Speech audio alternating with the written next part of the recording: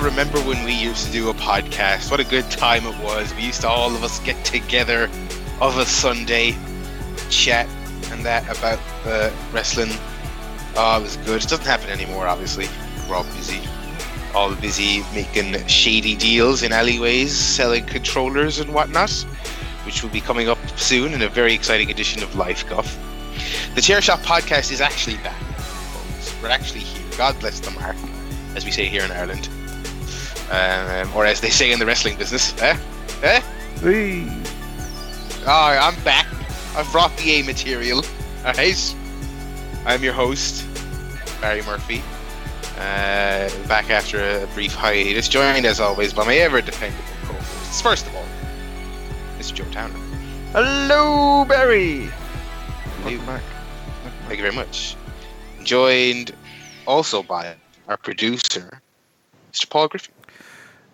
They call me the wheeler and dealer Paul Griffin now. Woo! That's my new gimmick. Kissing the girls and making them cry. Sold controller, Xbox 360 controller for €15 just a minute ago. So on popular Irish website, what is it? Adverts.ie. Adverts.ie. I have never used that or Done Deal or any such websites. Well, Barry, you could have €15 if you have some tat lying around. I did go to the good old Computer Entertainment Exchange before OTT last weekend or 2 weekends ago, because what with moving expenses and whatnot, I was broke as a joke, baby. Had to go to the pawn shop with the engagement ring in order to afford me a few cans. That was good. Got a whopping €6 for No Man's Sky. They just released a big update for that today as well. And I didn't feel remotely bad about it, because there's like some people were like humming and hawing about, I wonder if that's worth going back into. It's like I don't even feel a little bit bad, because there was basically nothing about that thing that I enjoyed. But anyway, So what did you say? You got €6 for that only? Well, yeah, I fitted in some other stuff. That's not even half an Xbox controller. Funnily enough, unsurprising, giving its a never-ending commercial success, but I got like 23 quid for Grand Theft Auto 5. Fuck. This was cash, by the way. You get more if you get store credit. Yeah. I think you can get like 30 quid store credit in CEX if you traded GTA. Probably because they make a bomb selling them, so they pay you a bit more for them. Is that the PS4 version, I guess? It's the PS4 version, yeah. I imagine the older gen versions do not get as much. But yeah, that's crazy. I mean, obviously, No Man's Sky. I mean, I didn't look, but I bet every pre-owned shelf in every shop is just overflowing with copies of that. Because it was a massive seller and it was a massive disappointment. But yeah. So anyway, we'll talk more about Life Guff in just a minute. But we are back, lads. After a few consistent weeks, had a week off, had a week with just you two. Then this week we were unavailable on Sunday, but we are back. The ChairShot podcast will never cease to exist, except that time we thought it might. We're back. We've got a fuckload of stuff to talk about in the weeks that have gone by. How was your show last week? I didn't listen to it. I'm a busy man and I'm a sick man. But it was alright. We had a good quiz. We had a good quiz that Joe scored like good, 9 out of 10 on. Yeah, like an all-time great quiz performance by Joe Taylor. Yeah, it was. What was the subject matter? It was what came first. Yeah. A new quiz format. And then he'd name like a match or a segment, and you had to guess which came first. Was it stuff like the perfect segment with Randy Orton and Sheamus, or I was expecting that to come up, but no, it didn't. Or the CM Punk promo or shit like that. Yeah, that sounds fun. Maybe I'll go back and dive into the archives over at ChairShot. Well, the idea was that I would give you ChairShotPodcast.com. Good. Sorry, I talked over your plug there, Barry. I was going to make a second one just for you to do, see if you could match Joe's 9 out of 10, but I was too busy.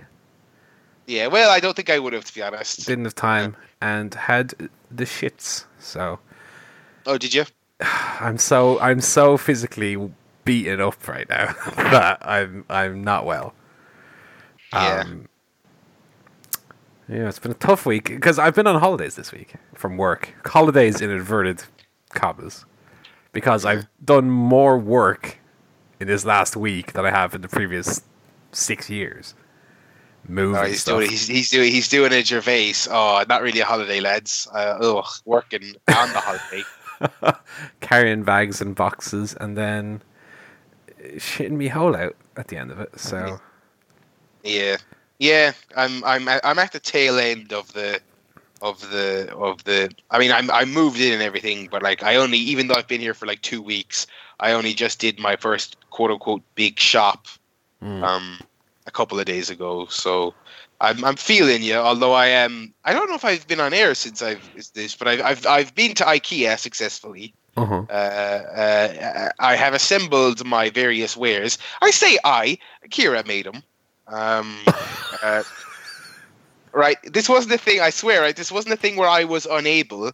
We were going to do it together, but they're not really things you can like. They all have a very particular set of screws and whatnot. And we bought one of the little IKEA pre-prepared tool sets. But like, there's like one screwdriver and one hammer, and we only ever needed to use one at a time. So she's the one most likely to get annoyed with me. So she just took the lead, and I left her to it. But yeah, I will say I have not been shitting my hole out. You're lucky, then. So I don't. I feel bad. I'm not comfortable right now. Have you been to the doctor? No, just waiting for it to pass. I'll be alright. Well, apparently, it's doing nothing but passing. No problem there. I think it's what you're waiting to do is for it to get plugged up. I think is what you want to happen, if at all possible. But yeah, so busy week. What about you, Joe? Anything coming out at you that you don't want to happen? No, I've been relatively unscathed, even though all of my team have been off sick at some point in the last couple of weeks. Slackers.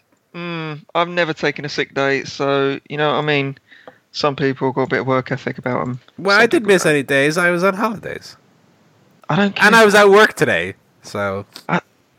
Your colleagues? Well, I'd not been. I've been like you. Impervious to taking days off work. Yeah, that's it. Though. I haven't been up to much else. Of course, the football is back, so I had something to do at the weekend. That was good. Oh, it was brilliant football this weekend. How many matches did you watch, Joe? Football's good again. Only a couple live, but just following the scores, watching match of the day again. Oh yeah, baby. I watched 4 matches in full. Oh, yes. And then match of the day and match of the day 2. I just couldn't get enough football this weekend. And I would have watched more, except we went to the zoo on Saturday. Did they not have it on at the zoo? No. Although a lot of the animals were like AWOL, so maybe they were in the pub or something, watching the match. Have they escaped? I don't know, because Barry will remember, right? Remember Barry last time we were at the zoo? And they have like the giraffes and the zebras and the little enclosure running around. So we went to that place. Yeah. Empty. We're like, where all the giraffe gone? No giraffes knocking about. It was very disappointing. Sleeping. So this was at like 4:30. You know, it wasn't. Oh, excuse me, zoologist who knows how giraffes work. So maybe they're nocturnal. I didn't see the that Attenborough footage of them walking around in the sun. It's the other part of the world, mate. So they're actually supposed to be asleep or something. That's true. That's how that works. That's time zones for you. Anyway, the football happened. Yeah, I didn't get to see the Chelsea game or the City game, which were both on TV. They were the 2 that I missed. But I saw the Friday game, which is one of the best games of football I think I've ever seen. Arsenal Leicester. Watched the Liverpool game. Loving that 93rd minute offside equaliser for Watford. Yeah, oh my god, I was jumping around. Spurs game, which was quite boring until the stupidest red card I've ever seen. And then the United game, which was brilliant. So brilliant, love it. Top marks. Good to have the football back. Although I'm gonna miss Saturday's game. Because I'm going to be playing golf with my dad. Oh, golf. Like a right old golf. Playing a bit of golf. That's the plan anyway. So unfortunately, I'm going to have to tape the football and watch it. Try and avoid spoilers and that. Which, we'll see. Swansea coming up, yeah. Swansea who were shite at the weekend, apparently. Southampton beat the Panthers. Yeah, I didn't really watch any of that game. That was the last game. It was 0-0, wasn't it? Yeah. Boring. Boring, baby. So that's football. We talked about football. So have you finished moving yet? No. I mean, yes. We finished moving because we're dragging it out of it. We very, very sad to announce we officially now no longer live in the apartment. We gave the keys back there on. I thought you were going to say you murdered the guinea pigs.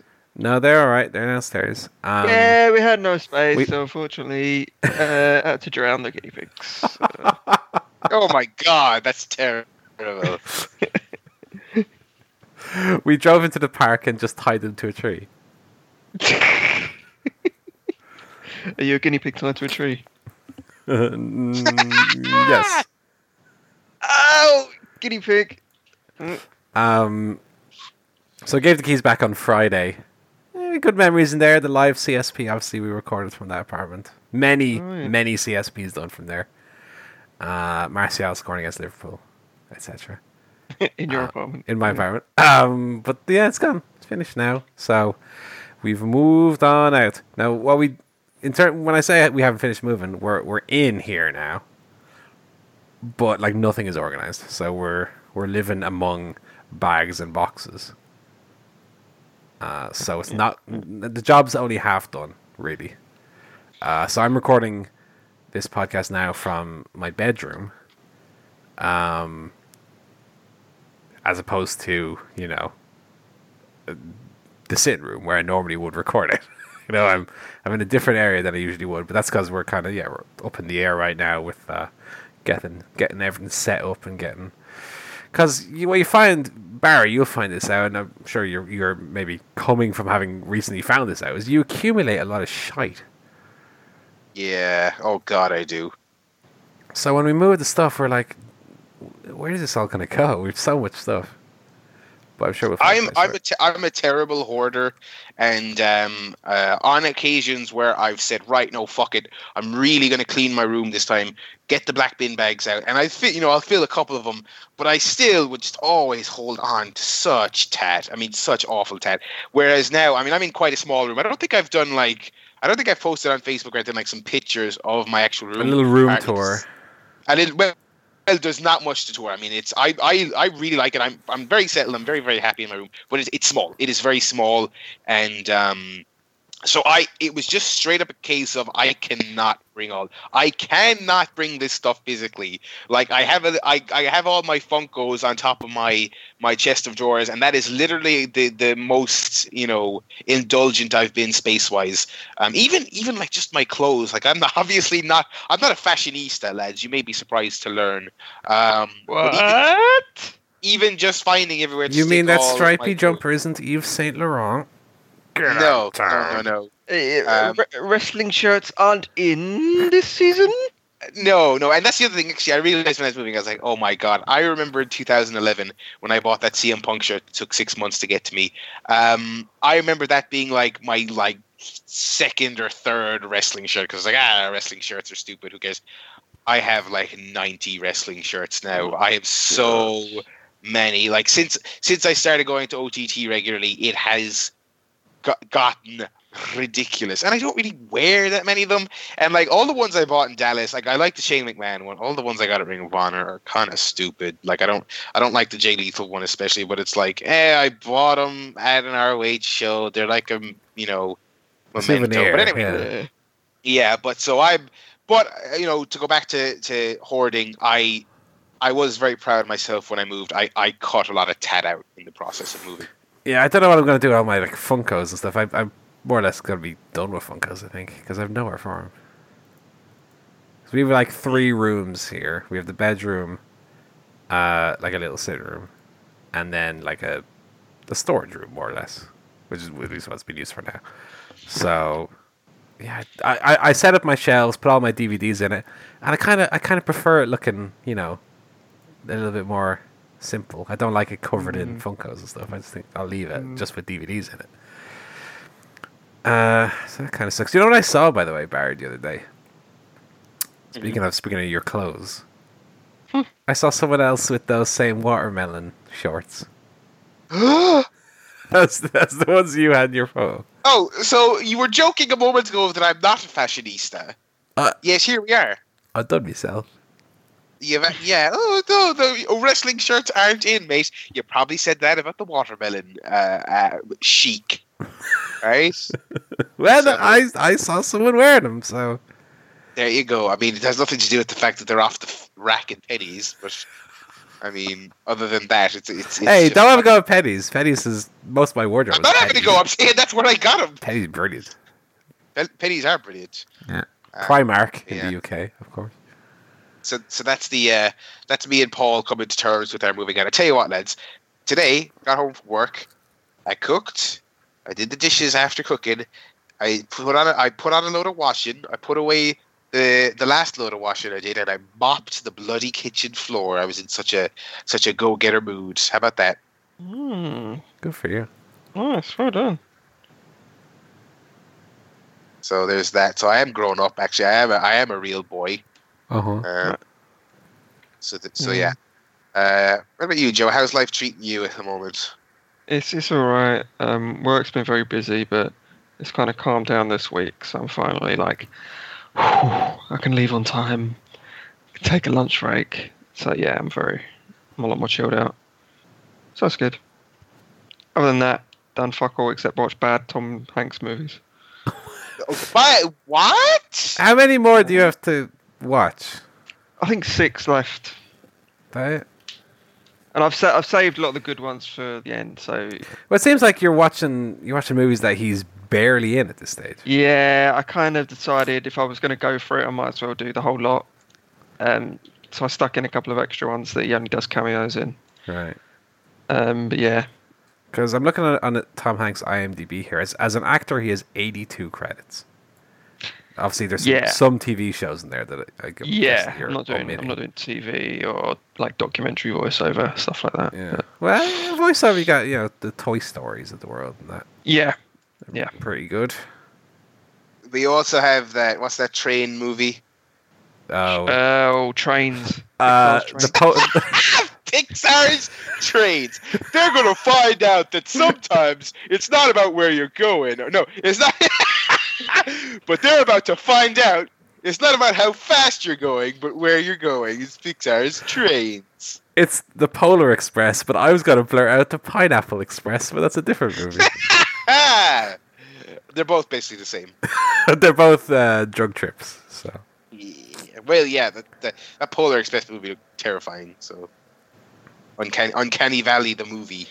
Yeah, not looking forward to that. I'm sure it's all right. So, what do we want to talk about? Well, we got lots of stuff to chat. We got video games. We got movies. Bit of TV guff. I wouldn't mind doing a bit of TV guff. Lots of stuff to chit chat about, including. I don't think I've been on the show, and I don't think, other than the first episode that leaked ages ago, I don't think we've talked about Rick and Morty since it's been back, have we? Rick and Morty. Well, Joe and I think spoke about it a little bit last time. Oh yeah, we talked about you two may have. I tell you what, right? I'm really into this new season. I've seen some people saying that they are not into it and that they don't think it's that good. Yeah, I'm kind of the same boat as you, I think. I'm really enjoying it. I thought episode 2, the Mad Max one, I thought it was a little bit weaker. I didn't think it was one of their best episodes, but I still thought it was very, very funny. And I saw people hating the Pickle Rick episode. I was like, what on earth? You mad people. Yeah, it was good. Yeah, it was of the standard I was hoping. I mean that first one that they leaked in April, I thought was fantastic, and I was like, oh god, if the whole season is in this ballpark, it's going to be great. And I feel it has been. I feel like it has been in or around that. That level of quality. So yeah. What about you, Paul? Have you watched Pickle Rick yet? I did. I mean, I can see where people's criticisms come from because it was a fairly one joke, episode. What?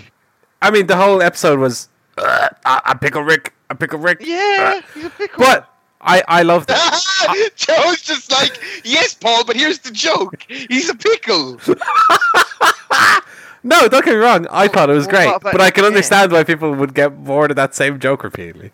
Nah, I kind of liked that it was. I mean, they had the unsubtle theme of him, dodging the therapy, but I also thought it was like really like self-aware kind of thing where Well, that's something that especially lately Rick and Morty is kind of walking the line on. Is having things that are kind of very naturally become kind of memes. Yeah. And then stuff that it comes off a little bit. And Pickle Rick is a little bit guilty of this, I guess. Coming off a little bit like it's trying to force that. It's like trying to actively make Pickle Rick a thing, Yeah, I don't know. I feel like that is kind of true. Certainly in the marketing side of things, like they were just pushing like just that so hard on social media before the show aired. So that's true. But I feel like the actual episode itself, not to just give them too much credit for every little thing they do, it did feel just like a bit of a send up. Like it kind of felt like a parody of Tiny Rick. You know what I mean? Like that first scene where Morty turns over, it's like a Pickle Rick, and he says it 10 times. It's like they're kind of in some ways kind of lampooning themselves with that. Because the arc of him avoiding the therapy session, they could have done literally anything, but they deliberately kind of made it a meme-y thing because they kind of figured that's what people would expect they'd do. I don't know. I really enjoyed it, but it's certainly it's been a trip of a season thus far. I haven't watched last night's one yet. Actually, me and Kira are watching this together, so I need to insist she comes tomorrow so that we can watch it. But yeah, it's been interesting. Any other current television you guys are watching? Game of Thrones has been great. I've heard it's been excellent so far. I've been so busy that I've fallen behind. I think I've only seen the first 2, so I'm like 3 behind now, I think. Yeah. You should watch them. I will. I'm gonna take one of these days. 3. Yeah, I will. Back to have back. Another day off, you lazy fuck. Well, I only have one more Fast and Furious movie, so. Oh yeah, you gotta watch that first. Yeah, obviously. Well, I've committed to that, Joe. Yeah, like the first. I've watched 7 of them. No, brilliant. 10 out of 10. Okay, I'm gonna go change my Letterboxd review now and give Fast and Furious 7 a 10, just to spite you. I'm gonna write as the review better than Game of Thrones this season. How about that? No, I've not watched any TV. I don't have time. I haven't watched the latest Rick and Morty, the one that's just out today. I haven't watched that. I haven't watched Lucha Underground for 2 weeks. Haven't watched. Who gives a shite, baby, about the Lucha Underground? I haven't watched Game of Thrones. Too busy. But I hear they're great. Yeah. So I'm very excited about watching them. Yeah. So I, speaking of Game of Thrones, not current TV, but me and Kira kind of heard that this new season was great, so we were like, let's catch up. So we restarted season 5. We watched season 5, episode 1 ages ago, and it wasn't that we didn't like it or anything. We just kind of forgot to go back to it, and then with Game of Thrones, it's like this daunting thing of like making time to sit down and properly watch it. So we put it off forever, but we finally got back to it, and we watched all of season 5 in about 3 days, which is pretty impressive considering that's like that's pretty much every time we hung out, we watched a couple of episodes, which is something we don't really do. Usually it's like, oh, we're not really in the mood for this, so let's watch some, Always Sunny, or let's go do this, go do that. Whereas like we got back into it in a big way, so we watched all of that, and we watched the first episode of season 6. Really, really great, really into it. Maybe not as kind of maybe not having the ridiculously high peaks of, like, say, season 4, like the episode with the Mountain versus the Viper, stuff like that. Maybe not that, but I just thought a consistently watchable season. No Bran, which is good. Annoying little shite who cannot act. I've come around way more on Maisie Williams as Arya Stark than I have on him. I think she's now a perfectly serviceable,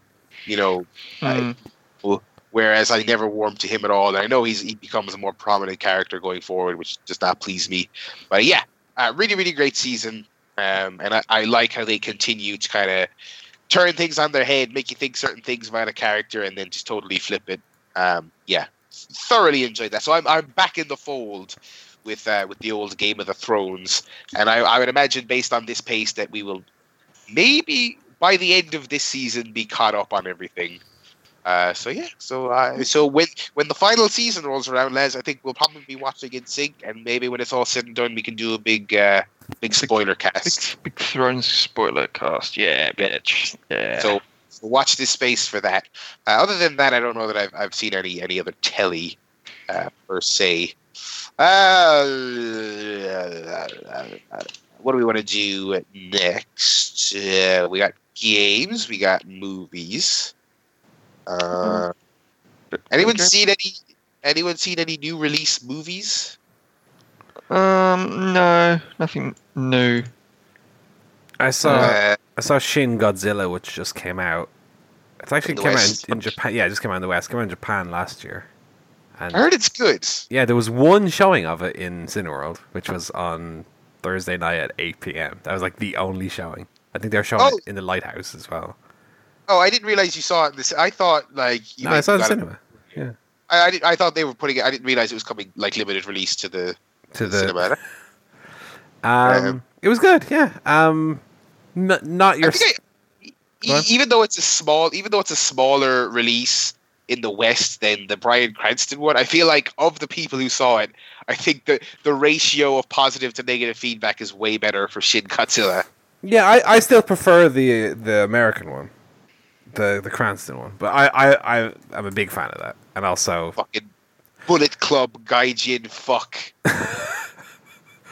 But they're very, very different movies. Shin Godzilla is not really a Godzilla movie at all. It's like a political satire that happens to kind of take place during a Godzilla attack.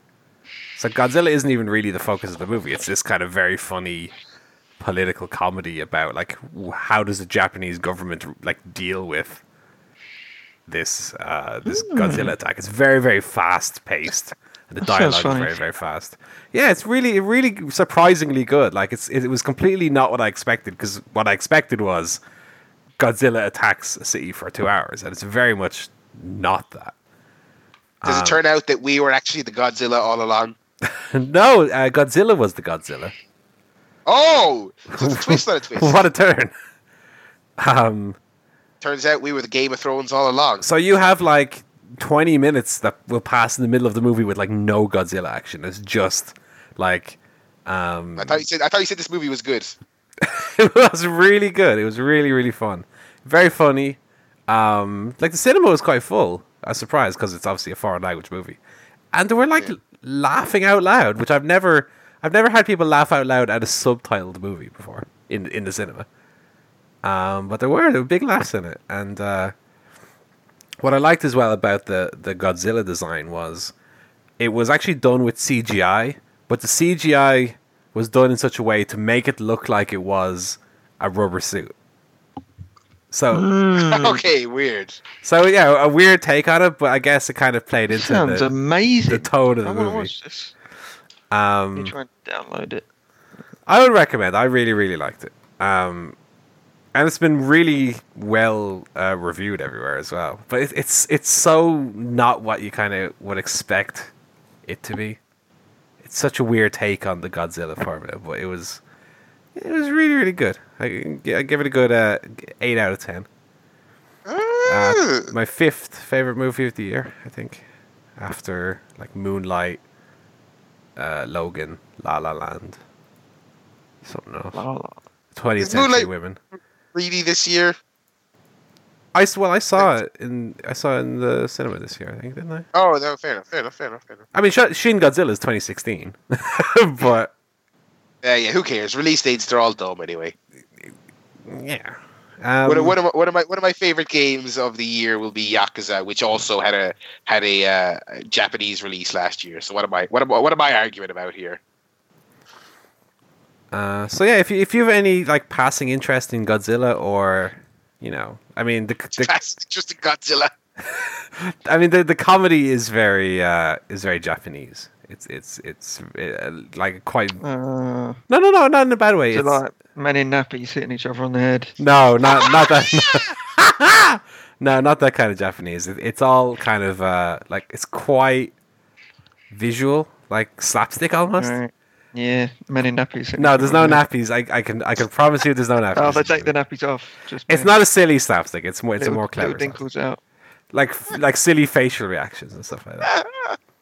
Like Takeshi's Castle. Yeah, a little bit Takeshi's. It's definitely closer to Takeshi's Castle than Men in Nappies.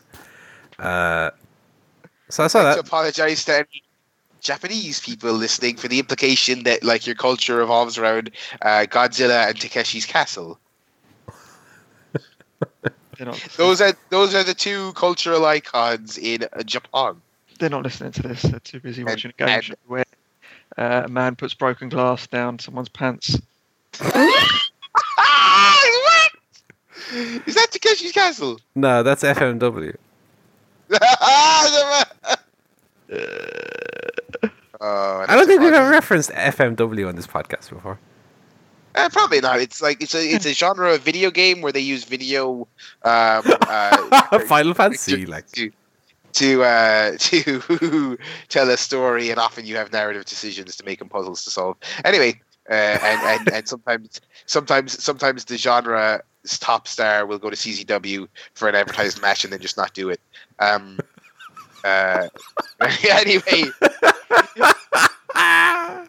Anyway.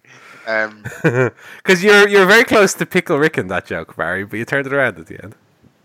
Did I? I thought I bombed, to be honest. No, I liked it. So anyway, I saw a movie, a current release. I saw Atomic Blonde, which is the Charlize Theron, James McAvoy action spy thriller thing, sort of called by some John Wick-esque. I believe co-directed by one of the folks behind John Wick. No, it's directed by one of the people who co-directed John Wick. Ah, yes, that arrangement of words. You got it the way around. Yes, so I saw that. It was solid. It was like, imagine John Wick if the dialogue between the action scenes was about 3% as compelling. Right. As it is John Wick. So basically, and that's a shame because when the first part of the film where it's setting the scene, it's set in 1989 Berlin. It has a very cool sense of style, a great soundtrack. It's not about the Berlin Wall, but like the Berlin Wall, in fact, it explicitly says it's not. But that's just kind of the backdrop. It's very, very interesting. But the dialogue and the general plot is the most rote, uninspired spy story ever. Atomic Blonde, that's not the character's name, but I can't remember what her name is. She's literally trying to get some microfilm from another spy, and she has a spy cohort, James McAvoy, and she's not sure where his allegiances lie. And the framing device for the whole film is a debriefing where she's in an interrogation room with John Goodman, and he's like, "So tell us how it all went down." It is the most cliche setup in it, and there's twists, but none of them are like actual twists that'll surprise you. So all of that is profoundly disappointing because it is John Wick without any of the compelling story elements or anything like that. But it is very stylish, and the action is tremendous. There is some really incredible action scenes, some really visceral, kind of gritty, like not very flashy, but just kind of intense back and forth fighting. It's really great in that sense. Charlize Theron appears to be doing an awful lot of her own stunts, getting down and dirty with a lot of it. So yeah. So it, considering it has a great sense of style and something akin to John Wick level action without story, it is a solid recommendation, although not a hearty recommendation, not an excellent must see film. But if you're looking to go see something and you like your action thrillers, this is worth a look. So yeah, that's that. It's not. I don't think it'll crack many people's top 10 films of the year list. I'm looking at here. The director, right? He co-directed John Wick, obviously. Yeah. Atomic Blonde, and his next movie, Deadpool 2. Yeah, that's the interesting thing. Yeah, I watched this and I was just like, yeah. Given that Deadpool, the writing of that film was going to be what it's going to be, I was like, this guy can do Deadpool 2. There are elements of kind of Deadpool-esque presentation about it. It's not a comedy, obviously. It's not funny. There's no fourth wall stuff, but there's some stuff about it that I can't really describe without just kind of outright saying what happens in the film. There's some stuff that makes me think he would not be a bad Deadpool director. Of course, Deadpool 2 in the news, bad news for them today. Did you see that? No. A stunt lady died on set today. Oh, for real? Yeah, doing some kind of motorcycle stunt. So that's very unfortunate. Yeah. But yeah, so Atomic Blonde anyway. All right. One thing I will say, lads, before I pass to Joe, if he has any films. This was the mankiest cinema experience. Oh God. I have had in a long time. I went to a cinema that I've been to many times. There's 3 big cinemas in Limerick. They are all basically fine. I've never had none of them stand out. None of them are terrible. I went to this one, and they must have been short-staffed because I noticed straight away they had someone selling the tickets and the food, but no one taking the tickets at the entrance to the actual screens. All right. So I was like, oh, they must be down people. Went for a wee before the film, and there was in the sink of the men's room a Coca-Cola bottle that had been the Coca-Cola had been drank, lads. It had been emptied, and the bottle had been refilled with what I imagine was the product of that Coca-Cola being drunk. The bottle was half full with human piss. What? Yes, so someone pissed in a Coke bottle about halfway full, sealed it, and put it in the sink of this cinema. I was trying to figure out what the thought process was here. Was this like a prank? If so, it's like really tame because it's in a bottle. It's not like you pissed all over the floor. I was thinking maybe this person was on the bus and needed to piss really bad and did it into the Coke bottle. But if that's what happened, why didn't they dump it down a toilet bowl or a urinal? Why did they leave it sealed in a sink? Right? So that was disgusting. All right. So that happened. Went into the cinema. It hadn't been swept. Right now, I am not a clean freak. I am not a nitpicker. I am not the type of person who would go into a theater and say, "Oh, Jeeves, there's 3 kernels of popcorn on the floor. This is not the standard." That is not my MO. This place was fucking filthy, including under my seat. There was an empty tray of nachos, but the cheese section of the tray was basically full. There was just a full thing of nacho cheese under my seat. It was disgusting. I watched the film. Right, enjoyed the film. Atomic Blonde, 3 stars on the old letterbox from your boy at the bar, lad. Mm-hmm. Go to have a wee to empty myself after the big bottle of Coke. The big. I did not drink the wee. I swear. Go to the bathroom to empty out the big liter of Coke I drank. Yeah, so you undid the bottle and yeah. Yes, that's part of why I usually like this establishment is they sell the biggest Cokes of all the cinemas in Limerick. But anyway, go to the bathroom after this 2-hour film. The bottle of piss is still there in the sink. So someone in the 2 hours. When was the last time you went to a restaurant or a pub or anything where the sign-in sheet in the bathroom hadn't been done after 2 hours? I mean, that's terrible. So yeah, I was actually really disappointed with that. And I was actually annoyed about it to the level that I wanted to leave a Facebook review. But I was like, oh, Barry, don't be that person. You hate that person. So I did not But I just your podcast. I tell yeah. So worse, if anything. Here, I've slammed them on the 10 o'clock news here. This podcast. This is global.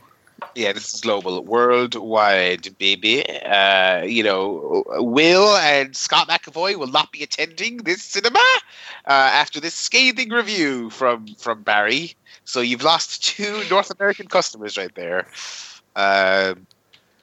Anyway, so that was my cinema going experience. Joe, did you see any films yourself this week? I won't talk about the Tom Hanks stuff because it was all just shit. Any of it any good at all? No, he wasn't even in any of it, so it's pointless. In terms of other films, I watched Alien Covenant, which is another one of these alien movies, follow-up to Prometheus. It was deadly boring. I didn't even watch the last 20 minutes, to be honest. I was watching it on Friday night and quite late, and I was just like, oh God, I just want to go to bed. This film is so boring. I can't even really tell you what happened. It's basically another ship goes into space. They get a signal. They go to this planet or something. They should stop doing that. I know. And then guess what? Oh, aliens turn up. Who would have fucking guessed it? Didn't they know that they're in a film called Aliens? Don't go to that signal. I know, it's mental. And your man is in it. What's his name? Your fella, Magneto. Fassbender. So it's in the cinematic universe with the Fox X-Men. Okay. Yeah. He's all right, but I don't know. They kind of seem to retcon a lot of stuff from Prometheus because that didn't go down too well. So, a lot of the more interesting elements of that film, which I did quite like Prometheus, even though it was very flawed. It had some. I liked it as well. There was some interesting stuff in there, even if it wasn't a perfect film. But they kind of canned all of that stuff to get it back on to being just like an alien movie. Yeah. And it was boring. It's it's not going to be Alien. It's not going to be the original. It's not even going to be Aliens. It's just rubbish. Yeah, I adore Alien. I've never watched a single sequel to that movie. Yeah.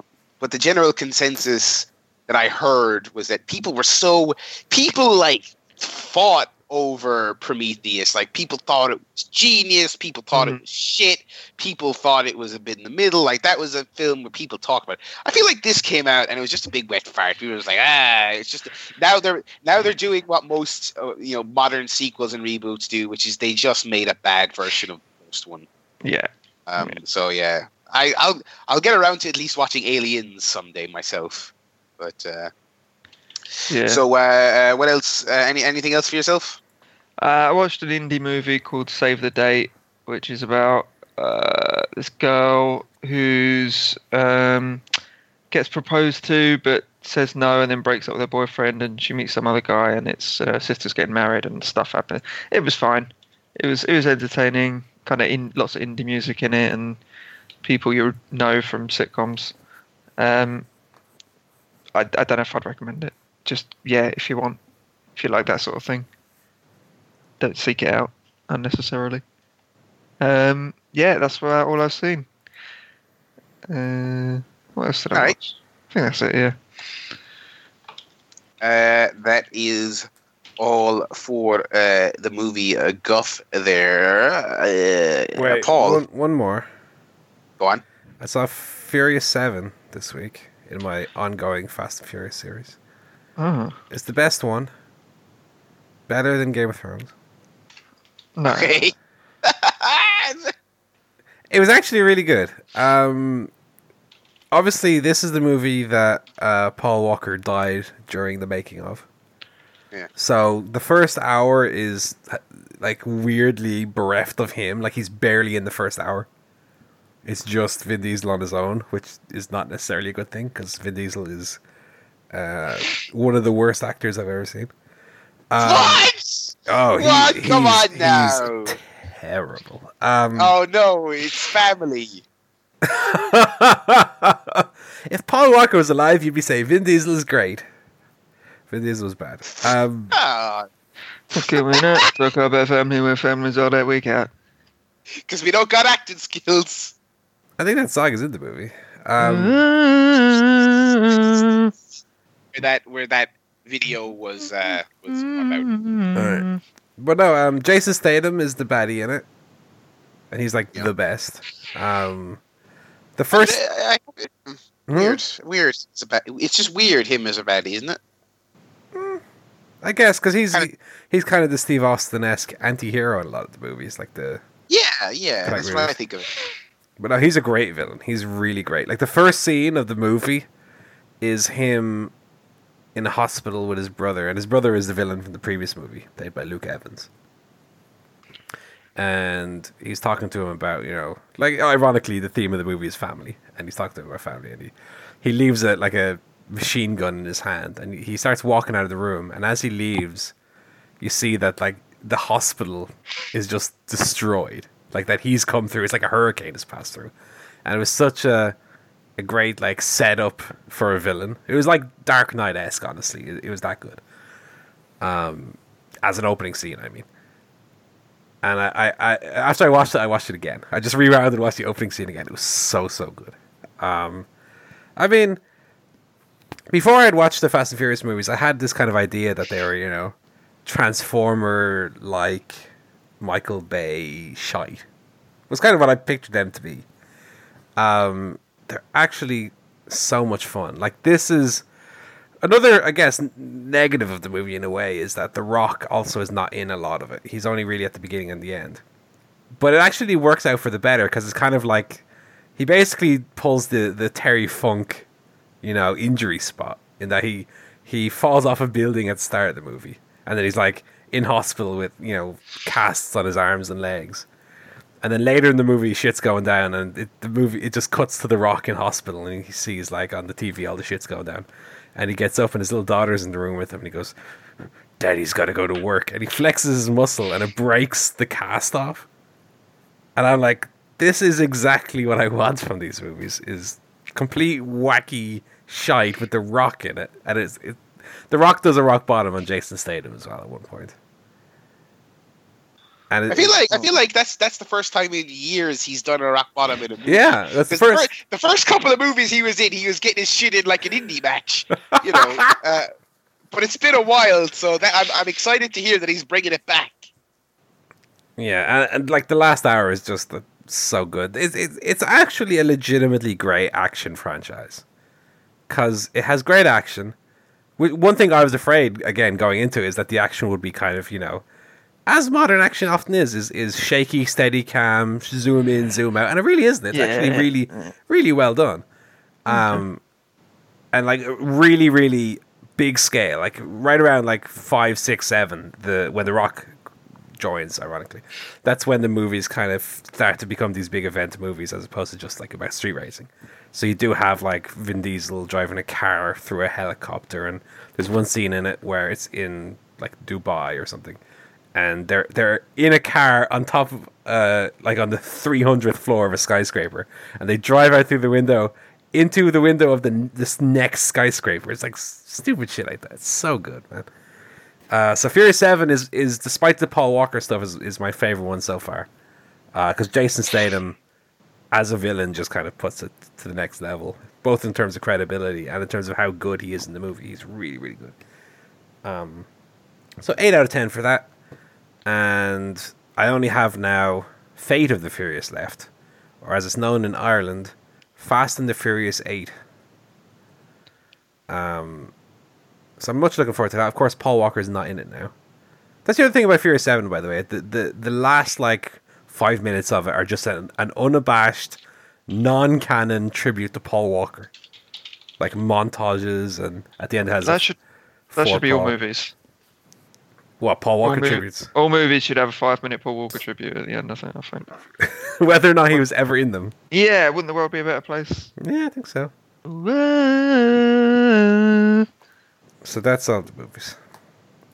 Cool. Game Guff. That's the end of all movies forever. So many games.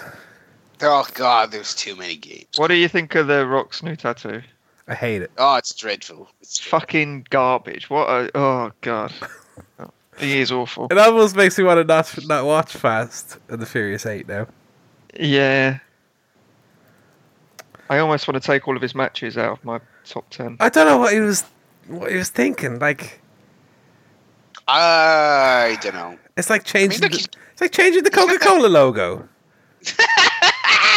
Listen, all right, I'm with you. However, let's not call that original tattoo the Coca-Cola logo. No, but it's iconic in that same way. It's terrible. It's terrible. Little shitty little bull that looks like he got it done when he was 15. No, the original tattoo is great. It's not great. Okay, it's great because he's The Rock. Imagine that on literally any other human. But it's the bull doing the eyebrow. Yes. It's so quintessentially The Rock. Okay. Sorry, I retract my earlier statement. It's actually not a tacky load of shite. He's a pickle. Get it? He's a pickle. I'm Eyebrow Bull. EyebrowRick. EyebrowRick. Oh, anyway, the new one. We're all in agreement that his new tattoo of a boss from a God of War game is bad. Tacky, pretentious bollocks. It's so fucking bad, dude. When I first saw it, I thought it was like a fake, fan Photoshop or something. And then when I saw it, I thought it was a publicity stunt for a movie, and that he hasn't actually done it. And then the sad realization that is actually what happened. I was like, oh god. Yeah. So sorry to thanks for destroying our memories, Rock, our childhood. Why don't you shave off the fucking eyebrow? Why don't you just recast yourself as a woman? How about that? Ooh. Oh, Paul. Speaking of, What? did you watch the new Plinkett review? I did. Yeah. I also watched it. I thought it was all right. I enjoyed it. I liked it. Yeah, I liked it a lot. I returned to form after the Force Awakens one. I mean, kind of. I thought it was a return to form in the sense that there was nothing about it that I really didn't like. There was no bad parts, but I also didn't think it was that funny. I didn't think there was any hilarious bits in it. I don't know if I'll ever watch this one again. It was just kind of there. I also don't think it needs to be an hour. I feel like he said 70 times that they improv'd and hey, the improv was bad. Yeah. But something of a return to form. I'm wondering what they will do next, if anything. Well, there's a new half in the bag on the way, apparently. So I can expect that today or tomorrow. They will obviously continue to produce content. It's how they make money. But I mean specifically with the Plinkett reviews. I don't know if that format is holding up. Yeah, well. I'm thinking they just kind of knock it on the head. Like, I much prefer their video content, and I much prefer them as kind of personalities than the whole shtick anyway. So yeah, I feel like it's just it's peaked now, and it's I don't think they'll ever get back to that level, which is fine. But yeah, I think it's like The Rock keeping his old tattoo just for the sake of it. I wonder if they go back to it for business reasons. Like I bet they have like a peak when they do that. Yeah. Perhaps. But anyway. And they ever go at Disney and Marvel for churning stuff out. Fucking hypocrites. Yeah, well, this thing I felt like it was mildly insightful and mildly amusing, but it was nothing hilarious, and it was also not. I didn't think it was especially ambitious. They had like a small handful of like pieces they filmed themselves for the purpose of it. There was very little like cutaways or anything too weird with it. Yeah, you could say this was kind of banged out. Well, yeah. Also, it's a pretty easy movie to rip apart. It doesn't require kind of in-depth dissection. So was The Phantom Menace, but they still did that in the. Yeah, but they were chronically. That was like so bad. Yeah, that was. This is just like a bad movie. Not very well done movie. But yeah, so you can check that out. Red Letter Media on YouTube. Let us know what you thought about it. You know, we always plug those lads. Good content anyway. I resubscribed to their Patreon after being away for like a year, so I had a year of like built up outtakes and stuff to breeze through. The outtakes from the Nerd Crew shoots are something else. So funny. Yeah, because they're very obviously scripted, those, so they're trying to deliver these lines while not kind of crossing the line of, you know, becoming too much of a parody, but also not literally just saying what people on like Collider and whatnot are saying. So very funny stuff anyway. So game Goff, Paul, what are you playing lately? Well, right now I'm playing 2064 read-only memories, and I'm about 3 hours into it, I think. Which doesn't seem like a lot, but it's not a very gameplay heavy game, so it's not like a game I could sit down and play for 3 hours. It's kind of an Oregon Trail style point and click, done in like a 16-bit style, so like it looks great, it sounds great. Features the voice of Xavier Woods, which I feel like I've said like 3 times now. Still haven't got to the point in the game where he's in it yet, but yeah, enjoyed it a lot. It's kind of like a noir set in Neo San Francisco, which is kind of like a Blade Runner take. Even although I've played it a lot more than last time I spoke about it, I still feel like I haven't gleaned a lot more insight about the game. It's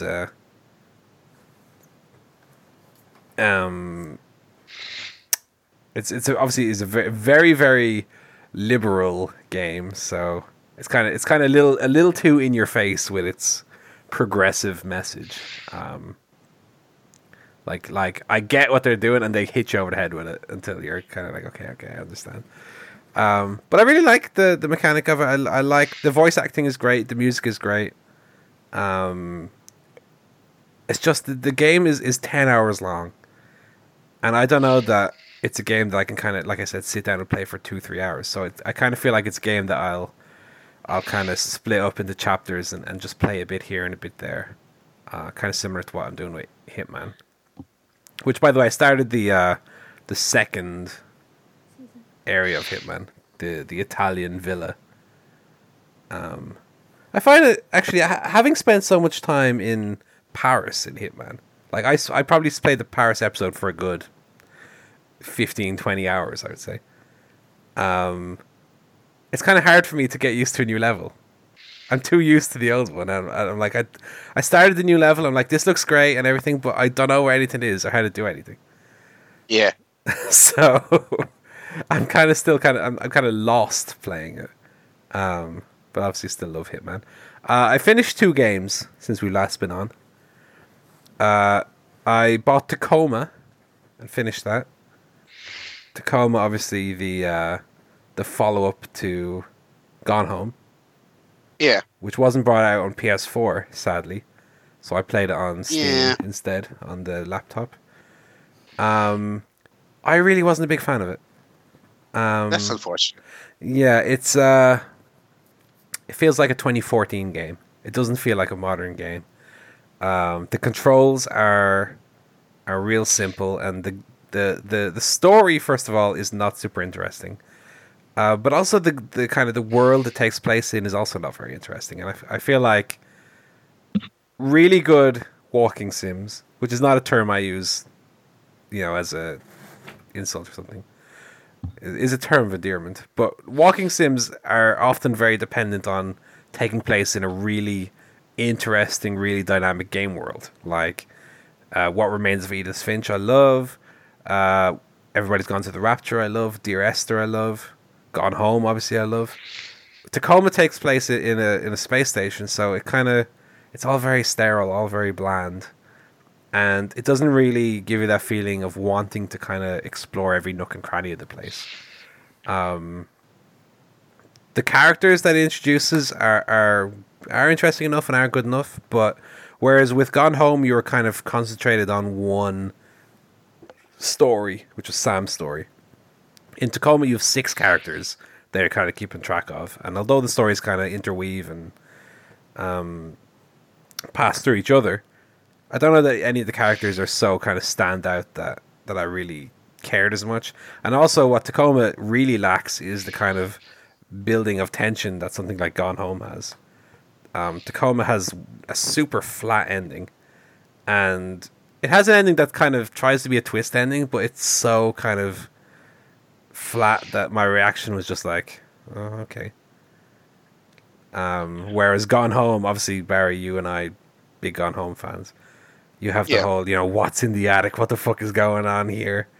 You really don't have anything like that in Tacoma. It's just like if you picture a graph in your mind with like the tension in Gone Home, like being a straight line diagonally up and to the right, Tacoma is more or less just a horizontal line. Like at no point did I feel like something was building up to a big reveal. I didn't feel like I really cared where the story went. And again, it just feels like, whereas other games like Everybody's Gone to the Rapture and What Remains of Edith Finch have kind of taken the genre and brought it into 2017 and done something new and unique with it. It feels like an old game. It feels like a game that came out in 2013, 2014. That's a shame. In a way, yeah, it actually feels more like a step back from Gone Home than a step forward, which is, unfortunate, because I was really looking forward to playing it, and it's not that good. I also beat the first episode of Batman Telltale Season 2. Great. Really good. Oh, really? Yeah. If you enjoyed the first one, given that the first one had technical issues, for episode 1 of Season 2, I had 0 technical foibles. The Riddler was introduced. Really well done. So I would say anybody who enjoyed the first season of Batman, even given that it wasn't, the best performing game, definite recommendation for at least episode 1 of season 2. And it's set up for a really strong season 2. And that's even given the fact that I had played the first 2 episodes, because there's only the first 2 episodes out. I played the first 2 episodes of Guardians of the Galaxy, and I wasn't enjoying it so much. And I was kind of thinking, is this because I'm kind of burned out on the Telltale formula?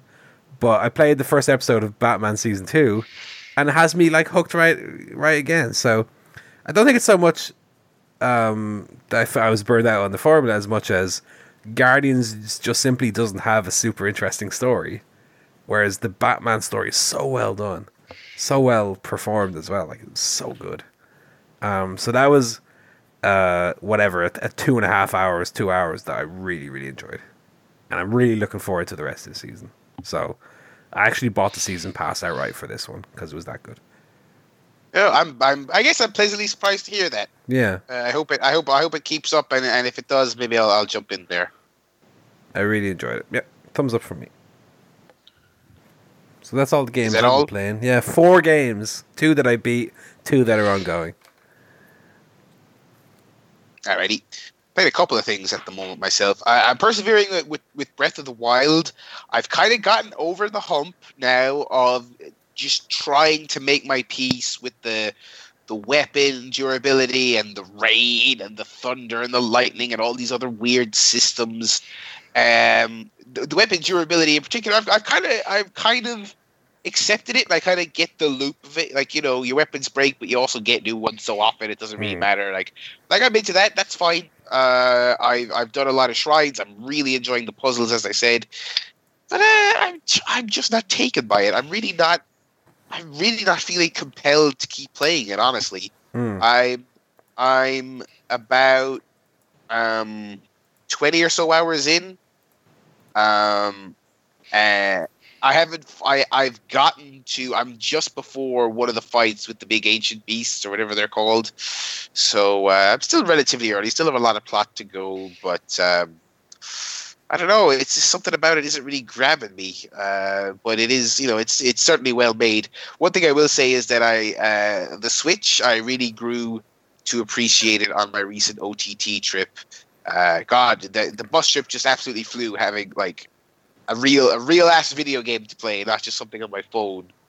Like, playing this great open world adventure on this little tablet I could fit in my bag was tremendous fun. It really was. So I've really, and I've been playing it on the commute to work as well. So the Switch is a thumbs up so far. It really is a great system. So there's that. I was listening to a podcast recently. I think it was GameScoop, but I'm not sure. Where one of the hosts had gone back to play Horizon after having started and not finished. By the way, I bought Horizon. Good. PSN sale, 33 euro, I think, which is not a bad deal. And he was saying the one thing that he kind of misses now, having played Breath of the Wild and trying to go back to Horizon, is not climbing everything, but gliding. That he would get like to the top of a hill and look down, and his kind of instinct would be to glide, but he's like, oh no, I just have to walk back down the mountain now. That was one thing that he kind of, Breath of the Wild has kind of changed in how he thinks about these kind of games. That was one thing that I guess that I didn't really appreciate about Zelda when I was playing it, because the kind of thing that pops in everybody's mind is you see something in the distance, you can climb there, but really gliding is the mechanic that makes the game kind of fun to play. More so than climbing things, anyway, in my mind. I don't know. So, I mean, I do really love that you can climb everything in Zelda. So I think I'm maybe selling short how much fun I am having when I play it. When I pick it up and when I play it, I am enjoying it. I'm not feeling this thing where when it came out, people were like, "Oh, I binged it. I played it for 20 hours straight." Blah blah. Like, I'm just not feeling that, but. I mean, I've grown to kind of appreciate. Well, that's also true that you're coming into it without a Zelda background. You know, this is more or less your first. That's Zelda, true right? as well. Yeah, that's true as well. So it is my very first one, but yeah, I do love that it's just. I mean, it's the promise of every open world game ever about going anywhere and doing anything, but it is really real in this, and I love kind of. There have been several instances where I've just gone completely off the beaten path and just found this little nook and cranny and that's what I love most about it is the little stories that you create.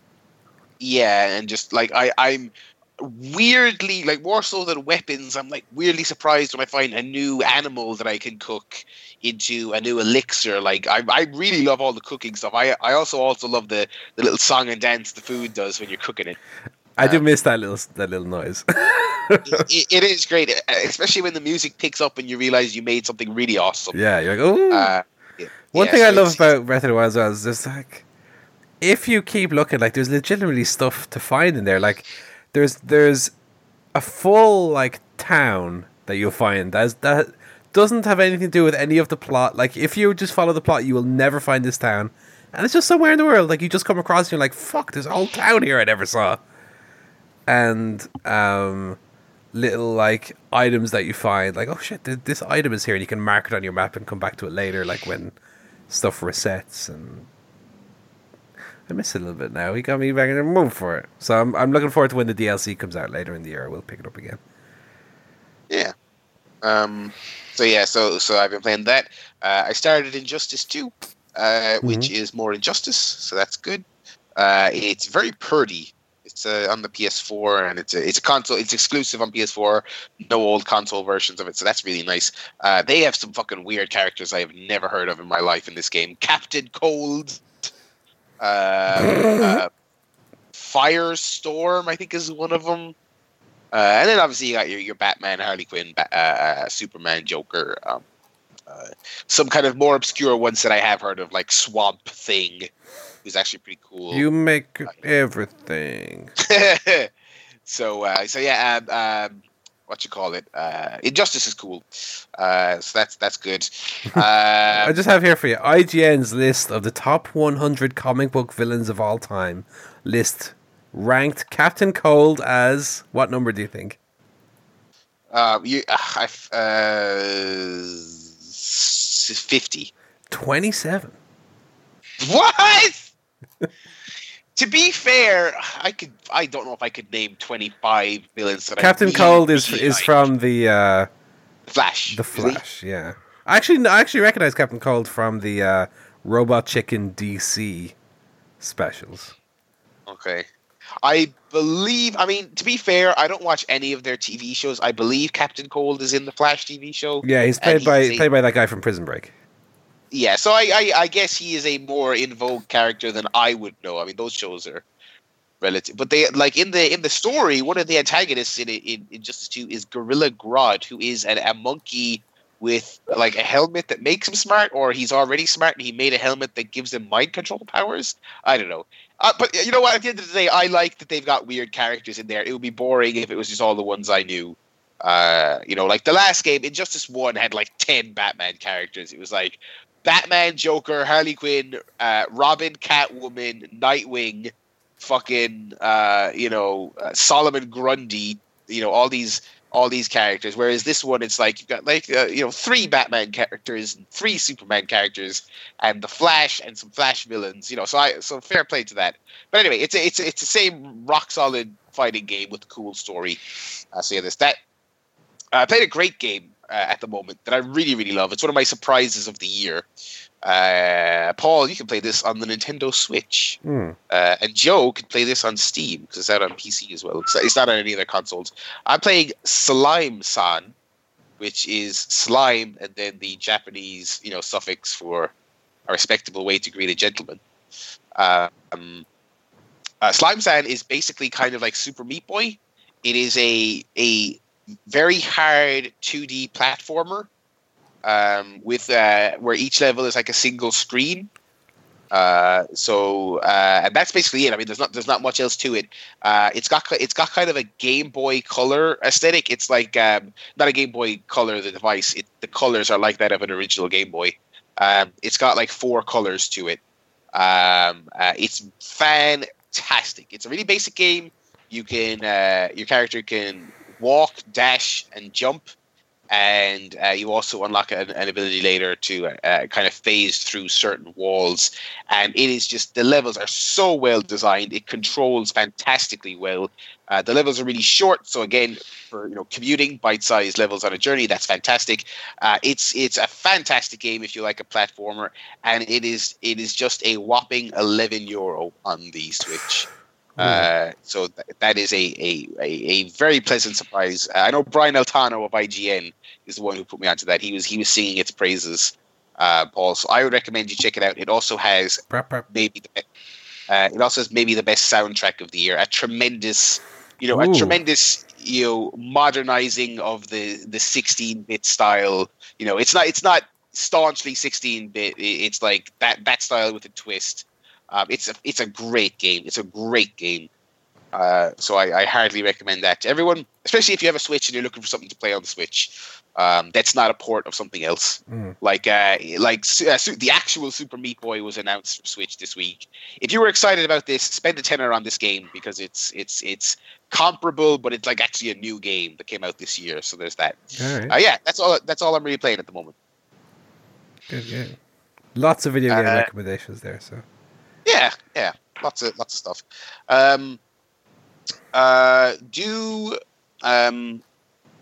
Do we want to jump into the wrestling? Do you guys have emails? I don't have emails. I have one. I have one. Email. Okay, go ahead. You can go, Joe. I don't have mine. My email is from Shane the Money Brennan. That's his new nickname.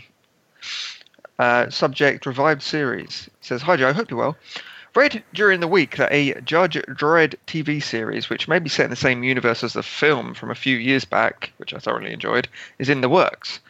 With the recent revival of shows like Twin Peaks and the recent spate of shows based on films, are there any defunct television or film series you'd love to see make a return in some capacity?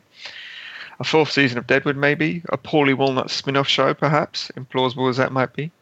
Hope you had a good weekend, Shane." Well, thanks for that, Shane.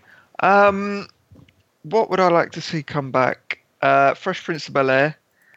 I didn't expect that. With Will Smith. Mm-hmm. Obviously Uncle Phil passed away. Yeah, you can't have him in it. But I think most of the rest of the cast is still about, so that would be good. I'd like to see Freaks and Geeks come back for a series where they're all grown up. So a lot of good people in that. You had your Seth Rogens, your what's the other lad called? James Franco. Yeah, and all good people. Linda Gardellini. Also, A little show called The Simpsons. I'd love that to come back because that was great.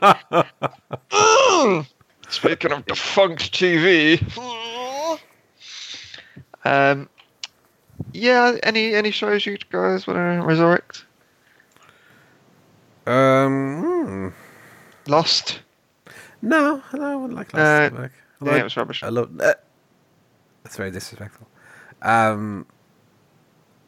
Let me think. And let me see. I think they could probably do some with Scrubs. I don't think the people who are in Scrubs are too busy these days. I don't know.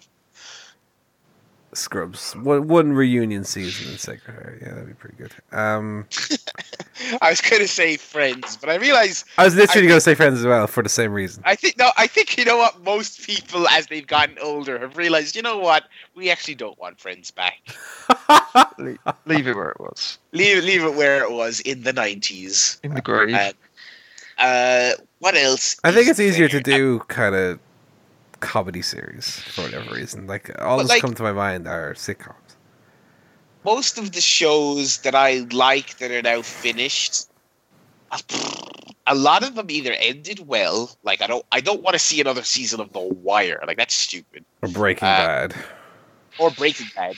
Or in the case of something like 24, it's like I'm glad it's gone because it outstayed its welcome and it retreaded on its own tropes, so including in its own reboots. Like season 8 was supposed to be the last one, and then they did one more season with Kiefer Sutherland, which I couldn't even get through because it's like, oh god, it's just the exact same show. Like I don't care at all. And I didn't watch that new season with the new hero, but I heard it was not great. Like the shows, a lot of the shows that I like that are over with, I have just no desire to see them resurrected because they weren't great before they fell out.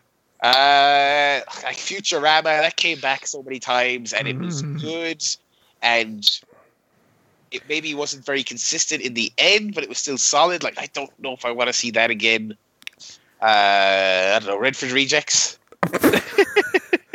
Oh no, I have a great one. Australia. I would love to see modern day Keenan and Kel. Oh man.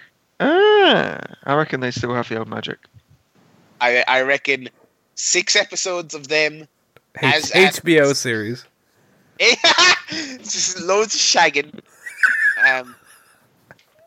Oh god, yeah, just HBO so they can just be Keenan and Kel, but like adult comedy. I don't know. I can get the old Halloween costume out of the wardrobe. Oh god. No. I ordered my Halloween costume this week. Oh yeah. Where you going to be? You're gonna have to wait and see. There you guess. I can tell you that one idea that I up until the day I ordered was going to happen, but I'll now confirm on air it is not happening. I was going to be Rick from Rick and Morty. Rick and Morty. But is it Pickle Rick? I'm a Halloween costume. I'm a Pickle Morty. Yeah. So, but anyway, yeah, I'm afraid I actually don't know of any dead shows I would resurrect. I really liked when they brought Beavis and Butthead back for that one season in like that was a good season, 2011 or whatever. Yeah, it was, and then they just stopped doing it again. I guess I don't know whether it was like a bomb or whatever, but I really enjoyed it. It must have been. I mean, they would have kept it if it wasn't, I'd imagine. And I would love a little bit Kablam. I love Kablam. So. Oh yeah. Action League now they're all tablets. Because kids don't play with toys anymore. That's what that joke was. I have an email from the Bink. Not the guinea pig one, but Stevie Boy Binkle. He says, hi, Paul. This is for you and Joe. Oh. He says, with MLS set to add Los Angeles and eventually Miami, if Beckham can ever get that stadium situation finalized, the MLS will have 24 teams in the league. They've announced their goal is to get to 28 teams over the next 5 to 6 years. And while that's small by American standards, because the NFL has 32 teams, and NBA and Major League Baseball both have 30, it easily makes them the largest top-flight league in the world. How many teams can the top level of a league really handle without being too much? I've always thought 20 was a perfect number. He goes on and says, would the Premier League ever expand? I remember many years ago there were rumours of the Scottish Premier League trying to merge with the Premier League, with Celtic and Rangers wanting immediate advancement into the English Premier League, giving the league 22 teams. But that always seems far-fetched for a number of reasons. Have a great week. Well, I mean, of course, when the Premier League started, it was 24. Yeah. Same as MLS will be. Too many. Which is too many. So, given that the teams in the Premier League, I'm going to use Premier League as the example. So, given that the teams in the Premier League have 38 games a year, plus they're in 2 domestic cups, plus some of them are in Europe, I think that's enough games already. You know, I think that the way the MLS is set up anyway is split into the different divisions anyway, right? So you have like a Western it's Conference and an Eastern Conference. Yeah, it's 2 divisions anyway, so it's not really a one top flight division. Yeah. I don't think you can really compare it to the Premier League. So they actually end up playing less games and then have the playoffs at the end of it. Yeah. Whereas the Premier League is just every team plays 38 games, you know, kind of regardless of how well they do or don't do. Which, I mean, in fairness, often leads to a kind of a flat climax, like last season, for example. But then sometimes doesn't.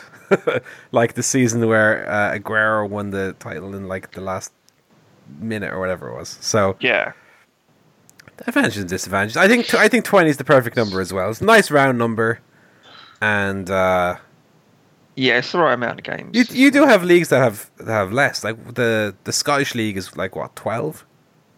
Oh, probably less. Then. Wasn't it 10 before? 9. It was 10 before. I thought it was 12. 7. Now. Yeah. Scottish Premier League, or is it Scottish Premiership? I don't even remember now. Scottish Premiership has, let me have a look at the table here. Yeah, 12 teams in the Scottish Premiership. So that's Scotland's a very small country though. English Premier League's got 20. Spanish, I think the Spanish and Italian are 20. So it seems like 20 is kind of the perfect number. But then all the lower English leagues, like the Championship, that are all 24. So I don't know. There's not really, although that was the old First Division, so there's not really a lot of consistency anyway. But I agree with Steve, and I think 20 is the perfect number. And I don't think the Premier League should expand. And if Rangers and Celtic were in the Premier League, they would get fucking annihilated on a weekly basis, Yeah, more or less. Shite. This Celtic of 2017 is not the Celtic who, you know, were beating AC Milan a decade ago. The Scottish League has not kind of kept up with the rest of the world, unfortunately. So Celtic would be getting hammered by, you know, the Swanseas of the world. So I wouldn't think that would be very likely to happen. Especially since they get the revenue from, you know, European competition and whatnot. Sure, thank you for your email, Stevie. So I guess we can move on to the wrestling. So, live news. Go on. As we do this show. So basically, just before we went on air, news emerged that Ric Flair was very unwell. Those close to him asking for prayers. It came out about an hour ago, like literally as the show was ongoing, that he was in a medically induced coma. In preparation for surgery, and Dave Meltzer just noted that he is now out of surgery, which is a good sign, as in he is out of surgery and alive. I mean, him saying that he's out of surgery, which is good, tells me that, like, almost seems as though he's suggesting it was touch and go during the course of the surgery. But he said that it is still extremely serious, and he said that it is something. Someone described it to him as something similar to what Dave's own dad had, which, of course, Dave's dad passed away about a month or two ago. So I haven't got much specifics on it, but it seems certainly like a bad situation that is ongoing. I don't know that we'll necessarily know anything tonight. So, yeah, the Nature Boy, Ric Flair, one of the greats of all time. Not in a good way. He is what, 68 years old? I think he's about that. Yeah. I hope nothing happens to him, because then might close down his Facebook page and Barry won't be able to continue updating that Twitter thread, which would bring me great pain. No, that would be the truest letdown. Woo! You'll never guess which WWE Hall of Famer is in hospital. Oh God, his intern rather did post a when O.J. Simpson nearly died. They posted a thing going, "We regret to inform you that the Hall of Fame football player is ... And of course, it's alluding to him being dead, even though he was not dead. He was just in a very bad way, which is like, oh, Nate. Woo! That was hilarious. That was hilarious. But yeah, watch this space. We will update you accordingly. But obviously, I would suggest keeping an eye on Twitter for stuff like that. What else we got in the news here? Also breaking today, Alberto El Patron, GFW issued a statement saying that he is being stripped of the title and is being his suspension is ongoing. So there you go. I mean, that's all they really said. Obviously he has not been found guilty of anything, but they said basically that in their independent review of the situation, they were not impressed with how he handled it. I think was something what they said. So yeah, he is yeah. Also, in their statement, they said, I have a statement here in front of me. GFW has concluded its internal consideration of the events surrounding the suspension of Alberto El Patron. While it is apparent that initial reports unfairly characterized El Patron's involvement in the incident in the Orlando airport, we are nonetheless disappointed with the manner in which he dealt with the situation. We expect that there's not a full stop there, but a semicolon. We expect more decorum from all on the GFW roster, especially the world champion. We have communicated with El Patron our decision to strip him of his championship title. No decision has been taken as to the date on which he will be reinstated to the roster, the conditions of which are a private matter between the company and El Patron. And also, the word manner was misspelled, and it remains misspelled on their official website. MANOR. Here, listen, it's hard, all right? Writing a thing is hard. Is it? Yeah, mate. Does it say who posted it? Jarrett, probably. Son of a bitch.